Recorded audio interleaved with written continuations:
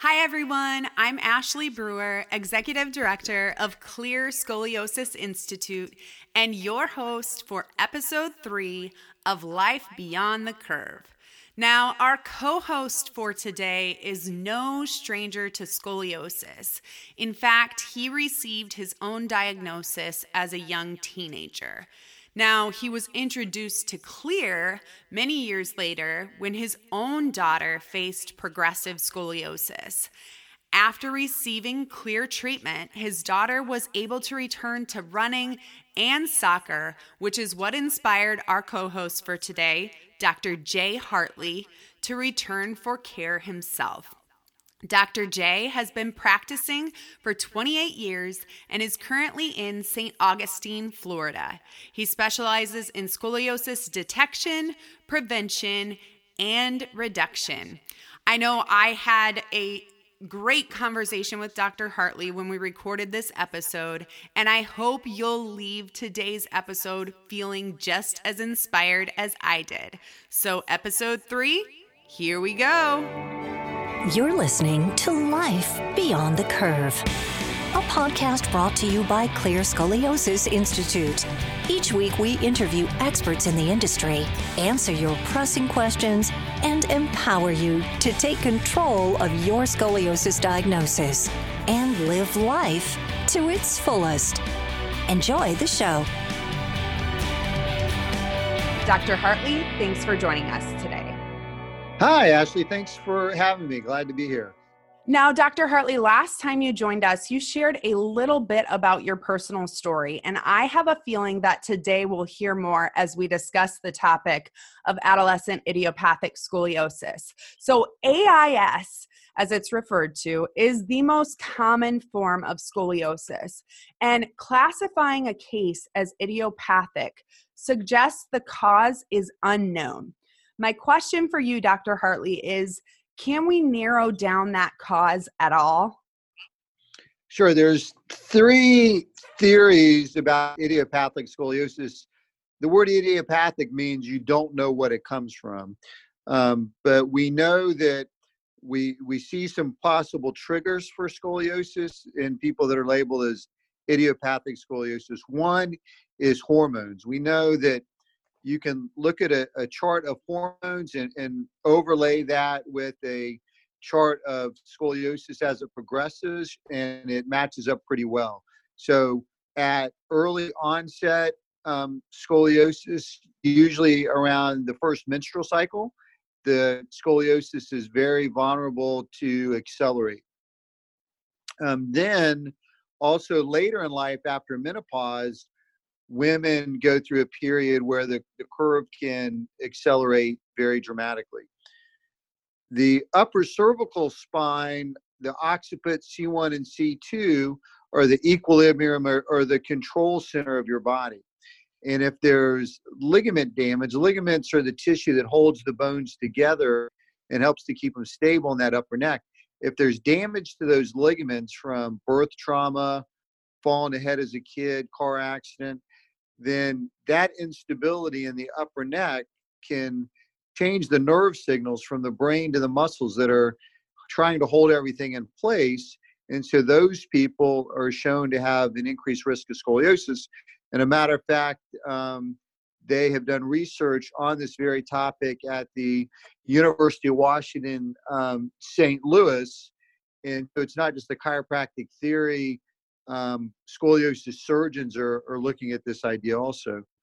And then there's family history. Although they haven't proven a genetic test that can predict scoliosis progression, we know that it runs in families. When I was an intern in California, we had 5 generations of family in our clinic, and all the women had the exact same scoliosis. My mother has scoliosis, 2 of my daughters and myself. And so although there's not a absolute genetic test, there's definitely a family history. So I'm hearing you say hormones, upper cervical instability, and family history. And you just hinted a little bit at your own family history.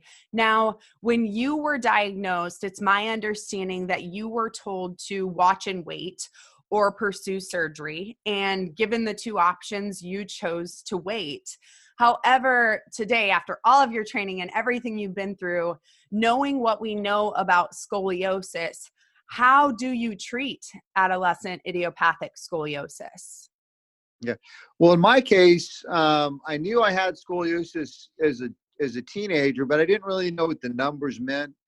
And really, the only option at that time was surgery, or just waiting and watching it progress. And when I started chiropractic school, I had a 68-degree curve, although I didn't have any symptoms.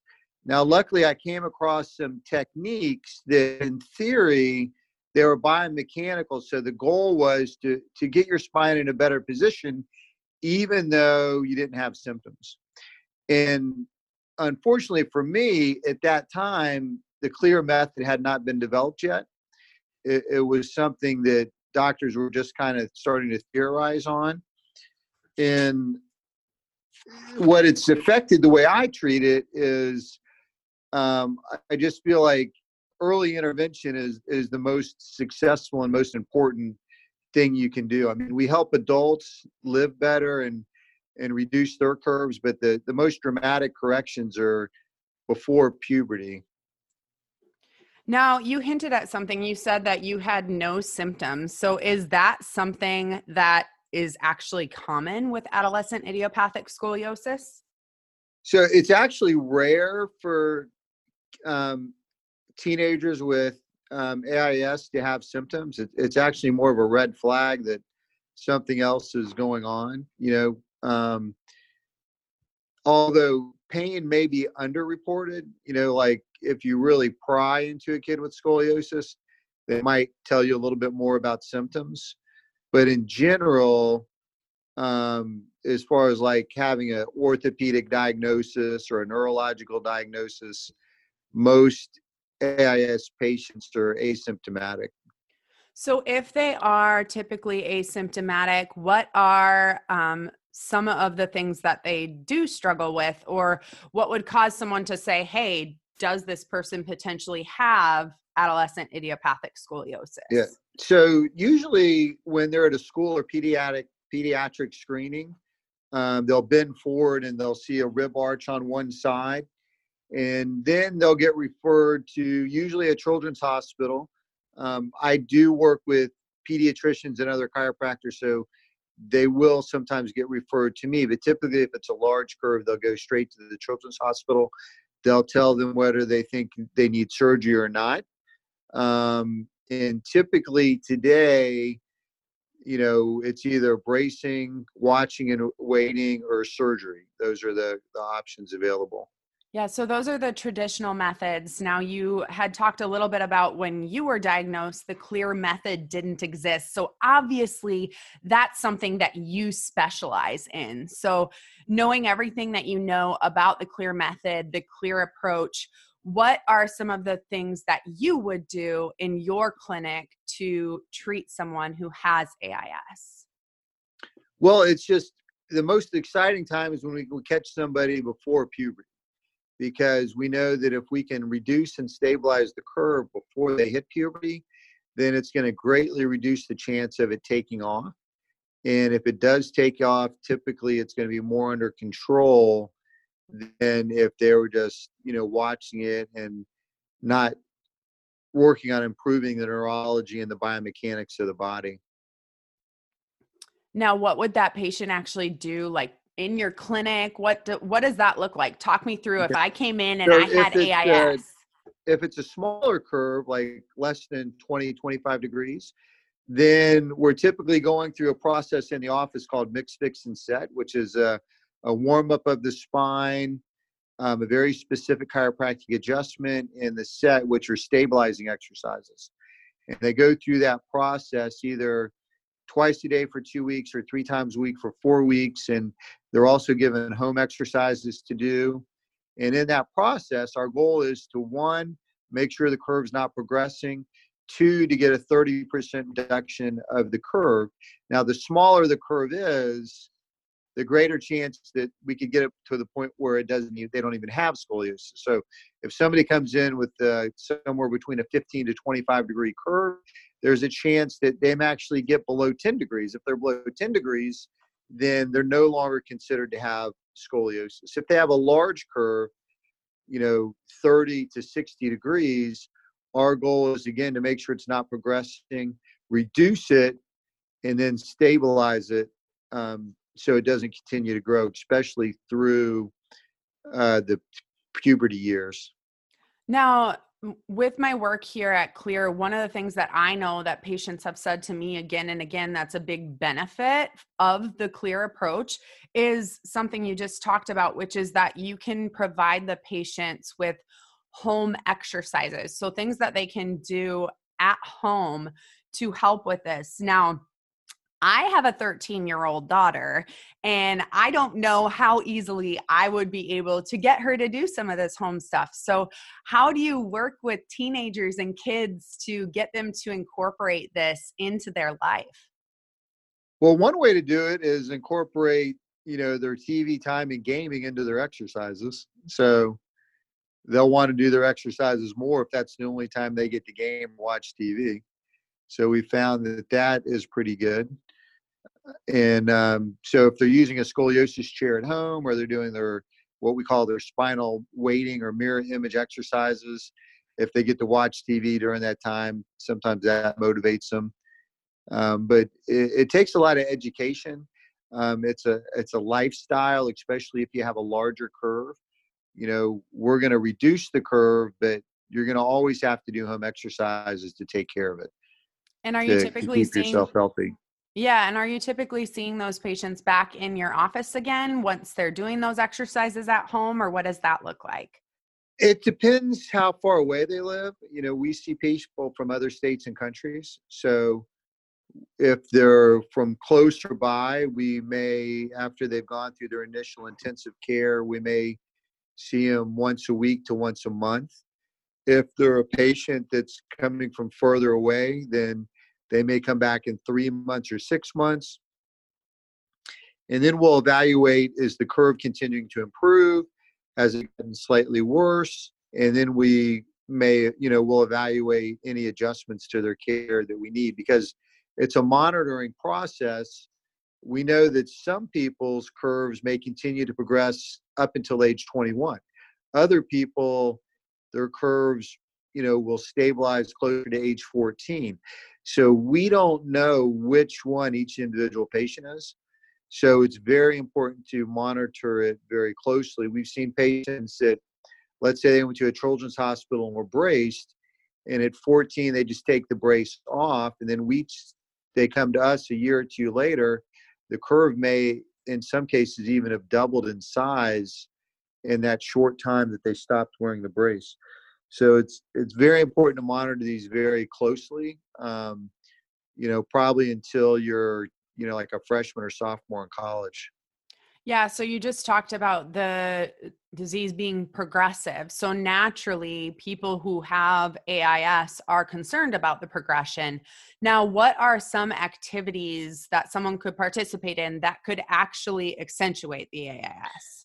So when you're in utero, your body's held with a thoracic fetal curve, or what we call a kyphotic curve. So your body's kind of like in a C curve. When you start to stand up, the mid-back, you want to maintain that C curve, okay? And so any sports that hyperextend the middle back, so the worst case scenario would be like rhythmic gymnastics. The body's completely hyperextended. If you already have a scoliosis, it'll make the scoliosis worse. They did a study in Australia, and what they looked at was people that already had scoliosis, and then which sports they did, and they looked at how much the scoliosis progressed. And it was a very good study, very well done. And the ones that were the worst were rhythmic gymnastics, ballet, gymnastics, aggressive swimming. So like if you're doing competitive swimming where you're swimming like, 2 hours twice a day, and also volleyball. If you think about when you reach back to slam a volleyball or to serve, you're putting that mid-back in hyperextension. And so that can drive that curve that's already there to get worse. So is that something that you would try and steer patients away from? I know that might be something that I know my daughter, for instance, might not want her life to change a ton as a result of scoliosis. Yeah. How do you handle that? So it's really how passionate the person is about the sport. We also use ScolioBrace in our office, and one of their philosophies is that if you're allowed to have, let's say, 4 hours a day out of the brace, and if you want to use an hour or two of that for your sport, but you're keeping up with all your other exercises in your brace time, then they're allowed to do that sport. But if they just are not doing anything else and continuing to do those sports, then it's going to make it worse. So they may be asked to take 90 days off of the sport, or if they're wearing the brace, they may be allowed to continue with the sport. So it's really a case-by-case basis. And, the more passionate the person is about the brace, about the sport, I think the brace is more important because it'll offset some of those things they may be doing to damage the scoliosis during those growing years.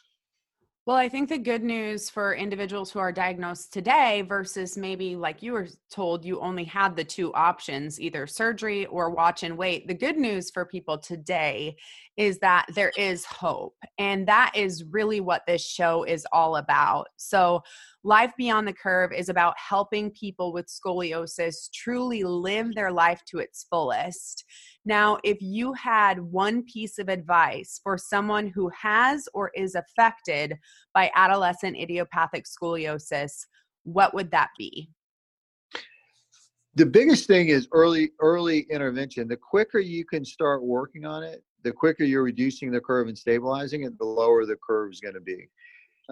When your body is going through puberty, you have hormones that are being released that are actually magnifying the curve in both the disc and the bone.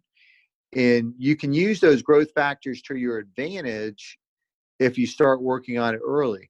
But the longer you wait and those growth factors settle in, it gets harder to make a change. So you want to know where you're at on the progressive chart, realize, do you have progressive scoliosis, and then set a plan to stabilize it and reduce it. Awesome. So you've mentioned early intervention multiple times. So if you are listening and thinking, I need to find a CLEAR certified doctor, you can go to clear-institute.org, click on the purple Find a Doctor button at the top of the page, search by your location, and you'll find the doctor nearest you. So Dr. Hartley, thank you so much for joining us today. We hope to have you again in the future. Thank you. Awesome. And one more time for you guys, if you are looking for a CLEAR doctor, you can find a CLEAR doctor by going to clear-institute.org. Click on the purple Find a Doctor button at the top of the page. Search by your location and find the doctor nearest you. We hope you enjoyed our show on adolescent idiopathic scoliosis. There's more to come next week.